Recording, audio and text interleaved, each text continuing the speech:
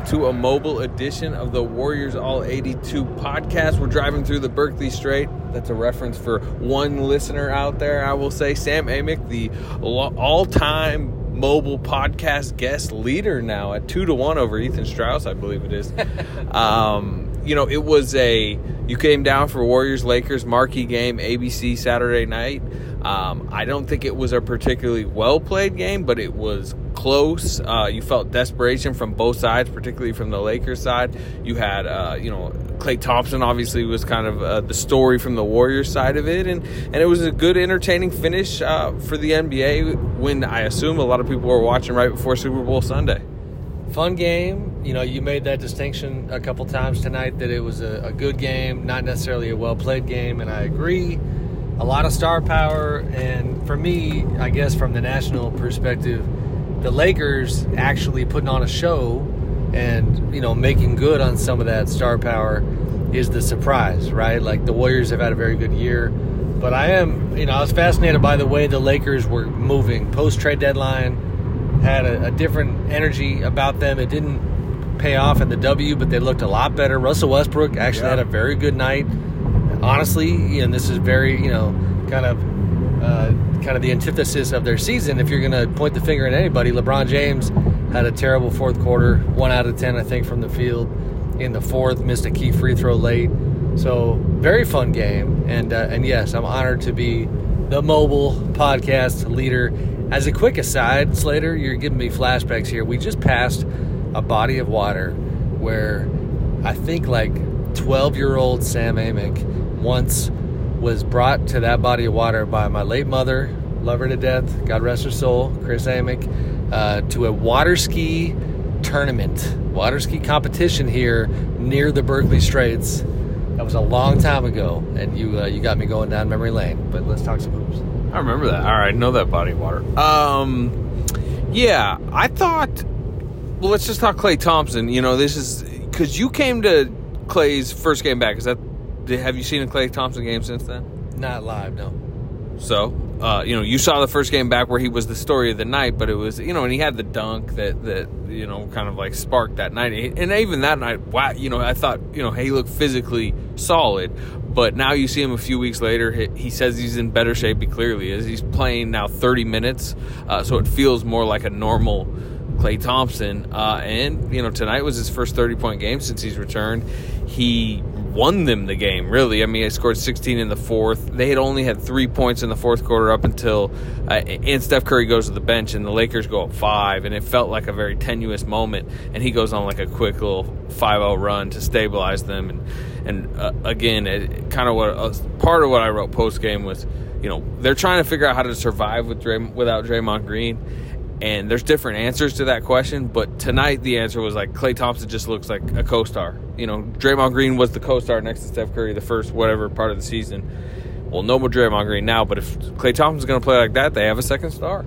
They do, although I misspoke. I actually came to the Brooklyn game, so I have seen another Klay game live, but he looked great. I mean, it's fun to watch Klay because, and I forget who said this tonight on Press Row, but somebody made the point that you certainly, I think it actually was our buddy Logan Murdoch from The Ringer, that you would never wish an injury or multiple injuries on anybody, but the energy and the vibe that has kind of grown out of Klay's adversity continues to be fun to watch. And so when he has good moments like tonight, when he's not only hitting a few shots, but legitimately looking like that co-star, and really, honestly, just kind of ruining the Lakers' night because they played really well. If Klay doesn't catch fire, they win the game. And if he has a nice pass, he's throwing up the goggles. We got a shimmy out of Klay. I'm sure you saw that. He hit a 3, running back on defense, thought he was Steph Curry and was kind of shaking those shoulders a little bit, was feeling himself. So, listen, this guy, as you know, you and I were together in those 2019 NBA Finals when he was the best player on the floor, when Kevin Durant was on the floor and Steph Curry was on the floor. We know how special he can be, and you see little kind of glimpses of that, and it certainly is a great thing for the Warriors. he is turning into their fourth quarter big shot maker, clutch shot maker down the stretch. And, I mentioned, Draymond disappears. It was crazy how it has worked this season where Draymond disappeared the night Klay returned, right? That's the last 7 seconds he played. And now Klay has taken his place. And there's a lot of stuff that Draymond does that Klay cannot replicate, particularly on the defensive end, certainly as a passer. But Draymond, down the stretch when Steph's getting swarmed, Draymond can't go and create his own shot, where Klay Thompson can. And we've already, it's hasn't been that many games, and Klay's still trying to get himself fully back into a rhythm. He doesn't even have his full minute total that he'll have by the playoffs, but we can name the games he's already hit big shots. You talked about the Brooklyn game. I believe that's the game he had the pick and pop three. Yep. That kind of sealed it. I'm in Oklahoma City the other night, and he hits 2 daggers just to throw flashback knives in the eyes of Thunder fans. I really kind of wish you were there that night, because it felt a little like you're talking to Tumbleton and different Thunder people post game. They're like, oh, did he have to do that? Right. And then tonight, it's just big fourth quarter shots, and he's going to. I know he's known as the off ball guy that is getting the stuff off ball, but he's doing he's getting to his own shot when he can. And to me, that was a weakness you saw early in the season with the Warriors, is crunch time in a close game. Steph's getting swarmed. They sometimes have a tough time finding a shot, and I think we're already seeing a month into his return, he's the guy to go to down the stretch. No, I agree. And I wonder too, I'm a little guilty occasionally of putting on like the armchair psychologist hat, and with Draymond out and Klay's pride being very high as always, and certainly coming off that kind of extended 941-day absence, it kind of feels like Klay is going to have a ton of motivation to send that message that, yeah, we miss Draymond, but like, I'm this guy still, and I can be that guy for Steph, and I can be that guy for this team, and we can figure out how to have Jordan Poole find his way and make the most of these different guys. And it's kind of fun to watch this Warriors team in general, because they have so many moving parts. It's not the same old formula that we saw a few years back. They've got wrinkles to iron out, and they are doing that, even in the absence of Draymond. And they're dangerous, you know what I mean? Like, post-game, I was on the Lakers side. LeBron made a very kind of declarative, kind of obvious statement about the Warriors being the second best team in the West. He's obviously just kind of reciting the standings, but it was like, kind of showed like, all right, the Warriors are back, but they are still grinding to try to get to the top of the West and to be consistent and have all these pieces come together, with Klay being just a massive one. But it does, in terms of, all in all, I know they've dropped a few games lately. It feels like they're getting there. It feels like the bigger picture for them in terms of the playoffs, they're going to be in a really good place. Yeah, generally, and Curry even said at postgame, they're not playing very well lately. He said he thought they played poorly tonight, and that was on the defensive end. They've been getting killed on the glass lately. Part of that is because, they're dealing with, a size issue. With Draymond out, Looney looks tired. Obviously, Wiseman's not back yet, and they've been getting killed on the glass, and tonight they're getting back cut, and the transition defense was bad, and there's a lot of areas I could go to where because there's, I don't want to say a perfection mentality from them, but they know what it takes to win the title, and they know they're not playing championship basketball in this pocket of games. But when you take a step back, they had recently won 9 in a row. They just lost 2 in a row, but then they won tonight. We're talking about a team that's 10-2 in their last 12. Right. The other thing is, you mentioned second best team in the West. Phoenix just doesn't lose anymore. Yeah. They're just a machine down there. So I think that's also happening where they're kind of, particularly with Draymond out, realizing that they're not going to be the top seed going into the playoffs. But you were alluded to the different fun wrinkles of this Warriors team that are unlike a lot of contenders out there. One of them is the 7th overall pick, who is like exploding right now, including, I was a little surprised, even with Otto Porter back and available to the Warriors tonight, Steve Kerr starts Kuminga.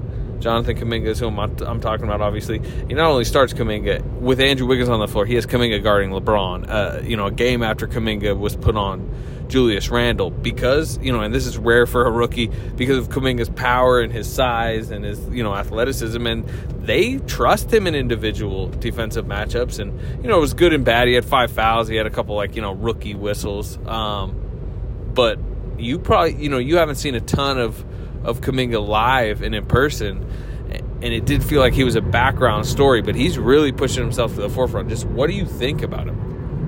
He jumps off the page, you know what I mean? Like, I was sitting next to Mark Spears from The Undefeated, and and Mark was just kind of nodding in the first quarter and saying, man, this dude can play.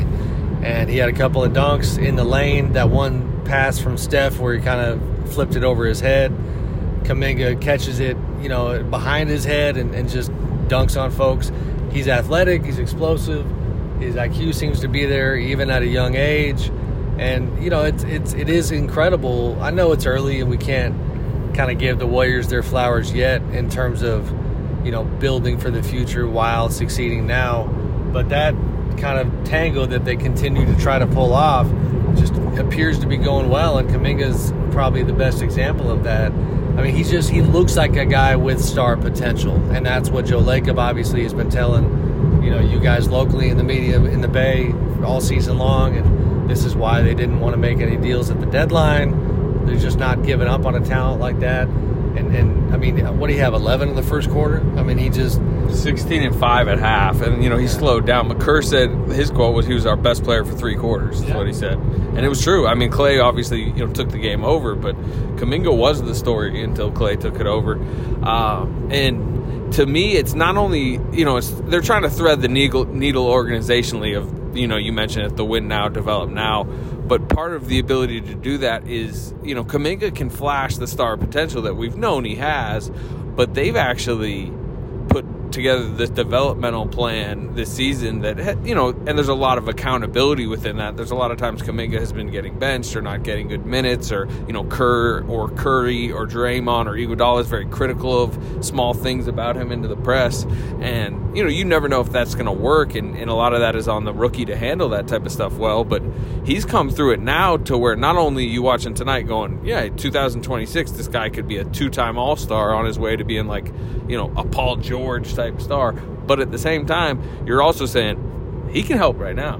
He can be in a playoff rotation. It's as a role player, but it's as an effective role player. It is. I'm sitting here trying to think of a decent comp, you know what I mean? And I'm kind of drawing a blank right off the bat, but like the ability for him to develop in this context, to have the opposing defense, give you so much space because you have the great Steph Curry on the floor alongside the great Klay Thompson and things of that nature. Like, he's going to find his NBA game, conceivably in a different way and probably a quicker way than he would, if he was trying to carry some sort of, flailing franchise. And that's where it's interesting to be a top-tier talent where, at face value, you don't necessarily want to be on a title contender because you might not get the run. But I think Kuminga's not in the Rising Stars game because he didn't have many minutes. Now, that's something Klay Thompson was ripping on, that he wasn't. But, that's the kind of stuff. Especially early in the season. They're playing Jalen Green, and he's, like, getting 2 minutes. And Jalen Green, the G League Ignite co-star he was with last year is getting, 32 minutes. But generally, to your point, you're learning winning stuff, right? Yeah. What wins on an NBA stage. And I think a great example of that is the way he's gotten better cutting off the ball, where if he's on a bad team, maybe he's just on the ball all the time. But tonight he makes good, you reference one of them, really good cuts off Curry's gravity for dunks. And, like, him learning that as a rookie probably is very good. And to Steve Kerr's credit, Steve is not – there's some coaches out there that you just kind of knew were, not going to play young guys. There's a lot of them. Jerry Sloan used to have that reputation, and Steve appears to be invested in that organizational plan, to do the kind of the future and the present at the same time. And that means that, like, it's a meritocracy. If Kuminga looks like he's ready to compete and contribute, then you don't hold him back just because, that he's a youngin', so to speak. So he's fun to watch, man. Some of this stuff, talent-wise, like, you just see it and you go, oh boy, like, yeah, he'll be there in a little bit. And Kuminga has that look. Yeah, and I do think Kerr's brought him along well this season, but I think a lot of the credit for his increased playing time just needs to go to him because he's forced Kerr's hand. I don't necessarily they've kind of not wanted to in some ways. Especially early in the season, there was almost, because of how last season went, because in a lot of ways they failed with James Wiseman. They gave him a start. He wasn't even, he got COVID and missed training camp, and obviously he was so raw already with such a lack of college experience, yet they gave him a starting job night one because they're like, just toss him in the water, give him kind of entitlement minutes essentially, and that didn't go well, and the plan did, and they overhauled the developmental program that included Kenny Atkinson and blah blah blah, but they came into this season saying, no, we're going to prioritize veterans. It's all about winning. If Jonathan Kuminga cannot help tonight, he will not play tonight, essentially. Right. And I think they've gave him the proper role and the proper tutelage and all that, but a lot of it is just like he has absorbed it all well. And I mean, you saw it tonight, and like it's a pretty big story, not just for the now, but for this, what we're talking about, like an extension. And and the other thing I wanted to mention, because you mentioned you couldn't think of a comp, the one they've used and Kerr used early in the season that they obviously hope it would be like, is Kawhi Leonard, where it comes to the Spurs. Now Kawhi Leonard was 15 overall pick. He wasn't thought to have star potential, but Kawhi Leonard was a role player early on for those Spurs and pretty quickly developed into a high level role player, and then obviously kind of took the keys to the franchise after that. Yeah, I mean, Kawhi, and I kind of saw that from the front row, so to speak. Kawhi was locking the opposing wings down right away, but then having to be patient because you were playing with Tim Duncan and Tony Parker and Manu Ginobili, and had to be really patient offensively, and it didn't come for him right away on that end, but, that is a good comp. As a quick aside, we got to make sure we fulfill a request of the great Warriors PR man, Ray Ritter. We just passed Georgia Street in Central Vallejo, Ray. We told Ray we were mobile potting tonight. He wanted like some sort of geographical stamp. So beautiful Vallejo is on the left and the right, just to give you all a little taste of the scenery here. Six Flags coming up soon, I believe, or what, Great America? I think it's Six Flags. I stayed at the Courtyard Vallejo a while ago, Slater. This is, just the Athletic. Don't ever tell me I'm not trying to save money for the old company, being a good company man. $87 a night. Wow. Learning a lot on this long drive. Okay. The anything else I guess in the micro tonight on the game before I maybe go macro before I wrap us out of here? Nothing on the micro as far as thoughts running through my mind. On the pop culture side, I did take in a little bit of about last night, the Steph Curry and Aisha program on HBO. Sam Amick is trying to send this podcast off the rails. How about the Warriors are really pushing the advertising campaign? I mean, it is good to be Steph Curry, and Listen, as a fellow married guy, I can respect just trying to do projects that make your wife smile, and Aisha did a real nice job hosting, and it's a fun show. Hey, listen, You're giving him free promo right now on our pod. Hey, Mr. and Mrs. Amick kind of were hanging out last night watching the little couples programming. It was interesting. Steph just cracks me up, man. He's become a massive star, long since become a massive star. I've covered him since the beginning. You've covered him for a while now. To his credit, he stayed mostly the same. I shouldn't say mostly. He stayed the same guy. So it is a little surreal still for me to see him doing HBO shows when he's this dude who, I don't know if I ever told you the story. Like when he was coming into the league and he worked out for the Kings in Sacramento, I kind of stalked him out at a local hotel and did like a sit-down 20-minute interview with the Davidson star when he was looking like he was 12 years old. And he's come a long way. But, I mean, in the here and the now, to get back to the micro, Steph is leading this group that continues to look very capable of contending for the crown. And I don't think we should forget that that was not what we thought was going to happen this year going into the season. This episode is brought to you by Michelob Ultra, the official beer sponsor of the NBA. Want to get closer to the game than ever before? Michelob Ultra Courtside is giving fans the chance to win exclusive NBA prizes and experiences like official gear, courtside seats to an NBA game, and more. Head over to MichelobUltra.com/courtside to learn more. Looking for an assist with your credit card but can't get a hold of anyone? Luckily, with 24/7 US-based live customer service from Discover, everyone has the option to talk to a real person anytime, day or night. Yep, you heard that right. You can talk to a real human in customer service anytime. Sounds like a real game changer if you ask us.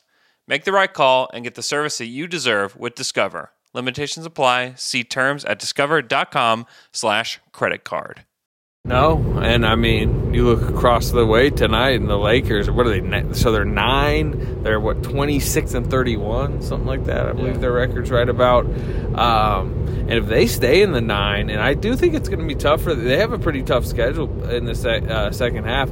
I do think it's going to be difficult for them to pass either the Timberwolves at 7 or the Clippers at 8, which means they'd be sitting in the 9-10. They'd have to win 2 play-in games just to be the 8 seed. You couldn't even be the 7 seed, which probably means the Warriors would avoid them because it's looking like the Warriors are likely going to be 2 at this point. So it would be 2 play-in games just to play the Suns. Man, it's just not going well in Lakerland. No, it's not. And that, I mean, to go back to the game, that is where this was actually. It's funny because like they did actually pull a moral victory out of this, and it sounds weird to say that in February. But post-trade deadline, they talked a lot about having a new energy, having the peace of mind, and knowing that this is going to be their group. And it sounds, I mean, I'll probably, feel stupid by next week for saying this, but I actually felt like they kind of found a little bit of a something. Like they played within themselves. Russ finding some success, was a big deal. They had a big practice on Friday. I know that sounds very boring, but for the listeners, like, NBA practices just don't happen very often in the course of a season. Not good, high intensity ones. These were it was an offensive focused practice where Frank Vogel, LeBron James, AD, Russ all talked about the idea that they worked on their spacing, they worked on their system, they made some really important improvements, and they seemed to work. And so they actually felt pretty good after that game. And they're right that a few bounces of the ball, the game goes the other way. I mean, if LeBron just hits a free throw, if he hits all 3 of those, then they're in good shape. So, but yeah, it is crazy if you go back to, again, framing this from the standpoint of what we thought going into the season. I mean, Slater, you want to go run back the tape from the Tampering podcast when we talked about title contenders and I got talked off of the Utah Jazz to talk about the Lakers winning it all? This was not supposed to be a 9-10 team in the West. Well, guess who I picked to win the West? The Phoenix Suns. Oh, man, did you really? I don't know. Yeah. Guess who Fred picked as the most overrated team in the West? The Golden State Warriors. Shout out Fred Katz. At least Fred and I are both got a little egg on our face. Well, I mean, the Warriors fan base loves to reference the John Hollinger preseason Warriors prediction. What did he say? 39 wins, 11th in the conference. Damn. Yeah, they enjoy that. 538, I think, had them, through their calculated formula as a 37-win team. The Warriors just won their 42nd game. Are the Lakers coming up to my neck of the woods in Sacramento to have a play-in game? I'd be all right with that. I mean, I was going to say the Kings need to get rolling, but the Kings are rolling. 2 in a row. Surging. That's a winning streak. Yeah, they're gonna have to get all the way to 9 at this point. And they're about to play the completely hapless injured Brooklyn Nets without Kyrie at home. That's winnable. That's winnable. 11 in a row those Brooklyn Nets have lost. The problem for the Kings is the whole second half of their schedule basically is on the road. But anyway, the last point I would make on all this is, there's 2 games before the All-Star break, and then post-All-Star break, particularly how the West, if you're covering what the playoff landscape in the East, it's just free for all. Nobody knows when anybody's going to be seated over there. But in the West, you kind of at this point are thinking Phoenix 1, Warriors 2, Grizzlies 3. So you start to look at what those type of matchups might be, and from a Warriors perspective, that would be very likely the 7. So whoever wins the 7 versus 8 play-in game. Right now, that's Timberwolves, Clippers. We kind of laid out the landscape of with the Lakers sitting at 9, but that's interesting. And I'm flipping that forward because the Warriors are going to LA. That's their next game. They're actually going to be in LA for Super Bowl Sunday, and Steph Curry, who's picking the Bengals, by the way, Clippers? No. Well, Steph's going to the Super Bowl tomorrow in LA. You said the Warriors are going to be in LA. I thought you said They're playing the Clippers Monday. That's what I was asking. Yeah. Yeah. Okay. And I'm just saying that because to me, that if I had to predict the most likely first round opponent, I would guess Clippers. Warriors, Clippers are pretty damn good, man. Ty Lue is coaching his ass off. They to do what they've done without Kawhi Leonard, without Paul George, is impressive.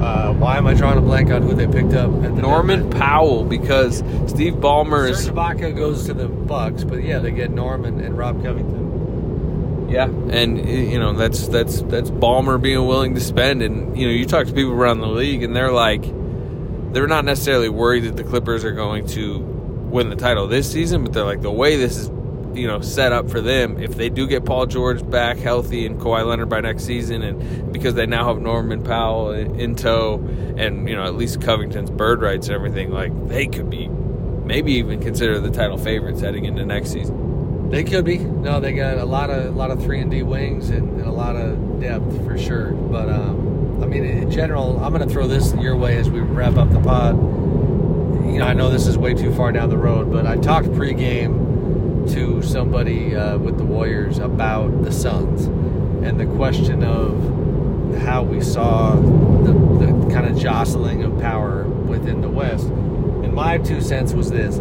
the Suns just had a really impressive win against the Bucks and looked like it was kind of one of those exercising demons kind of wins, and they look like an incredibly motivated, powerful team right now. I'm still skeptical that I felt like if you tell me hypothetically the Phoenix gets Milwaukee again in the finals, I don't know, like I might pick Phoenix this time around. That being said, if you're the Suns, you gotta get to the finals. I am not yet convinced, and maybe I'm just too tied to the old, Warriors Clippers playoff series.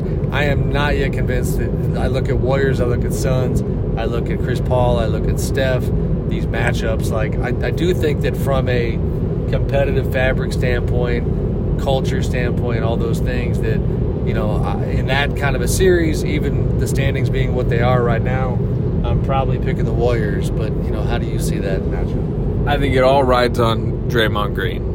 And not only the fact that Draymond Green has to be there playing, but I think he has to be not compromised. I think he has to look like the guy, the rejuvenated version of himself that got the All-Star nod this season, that was the Defensive Player of the Year before he left the lineup, that Draymond Green in a playoff series, right? He just can mentally take it over. And I just think he causes so many issues for traditional teams. Like the way they can go small against 8 and yet not get beat up is because he can handle Ayton in the post and handle him on the glass and roar at Chris Paul and the Phoenix bench and basically go into the fire that is that actually really good crowd in Phoenix, right? And Draymond Green would live off that, right? Can you imagine him? Yeah, and Draymond would be yelling right back, right? Like they need that Draymond Green. But for them to get that Draymond Green, I need to see him physically back for the last stretch of regular season games and looking like that version. And that's what's going on right now behind the scenes. He's trying to get back there. Everyone behind the scenes says it's trending in a good direction. I don't think we'll see him until sometime in March would be my prediction at this point. But that's still plenty of runway before the playoffs. But I would lean Warriors if I knew that Draymond Green was going to be there. Right. But I don't know that right now. So we'll see, I guess. That to me is the number one storyline for the Warriors post break. When does he come back? How does he look? It's going to be fun, man. Like league-wide, I'll say this much. The trade deadline gave us plenty to get interested in during the home stretch of the season. A lot of it, of course, is out east with the James Harden-Ben Simmons trade. But there is just no shortage of storylines on both sides because Suns, Warriors, Memphis in there. Who am I leaving out? I knew I'm leaving somebody out. You talking about Suns, Warriors, Memphis? Just in the West. Utah, but I don't. Utah's reeling a little bit, but yeah. Dallas, man. Yeah, and then out east, it's just I can't actually remember a year where you had like a logjam of 6-7 teams all within 4 games of one another. So where the team that you might consider the favorite, Brooklyn, is lost 11 in a row, and like you're like, you know, if they can get in and healthy, they might win the East. But you're like, it's gonna be tough to get in. There's just not. This is a Warriors pod. I'm getting too far afield, but like, there's I don't understand the idea that Brooklyn is anybody's title favorite. I don't get it. Like for one, I'm going with a known commodity at this point. I shouldn't say favorite, but like no, but you're not alone. I think Vegas actually is with you.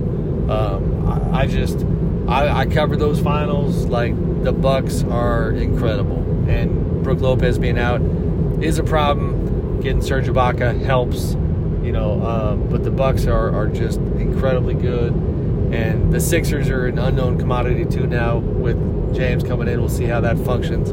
But the Nets, man, you lose 11 in a row.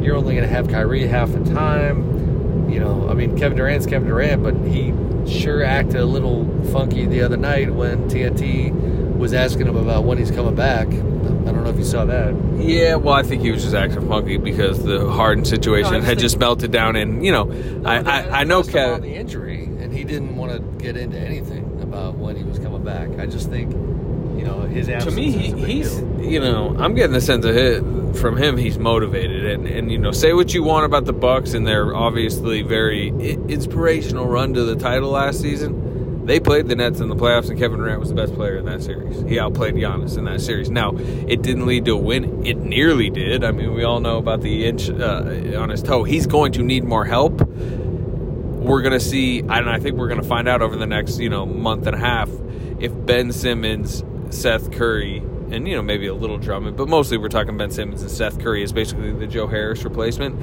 If that is the type of, you know, formula around Kevin Durant that can give him enough help, because I think if he does have enough help and he gets a series against Giannis,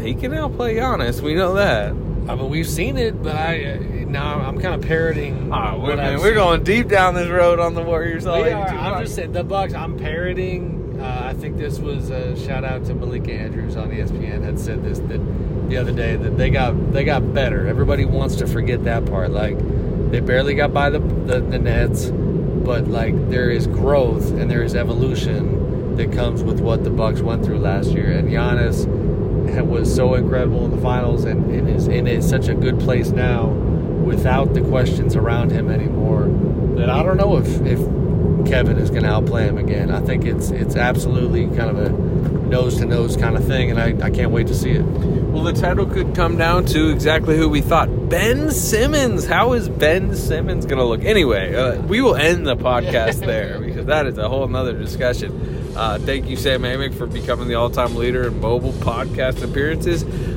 Me, Tim, and Marcus will talk to you, I believe, Tuesday for the Warriors Plus Minus Weekly one.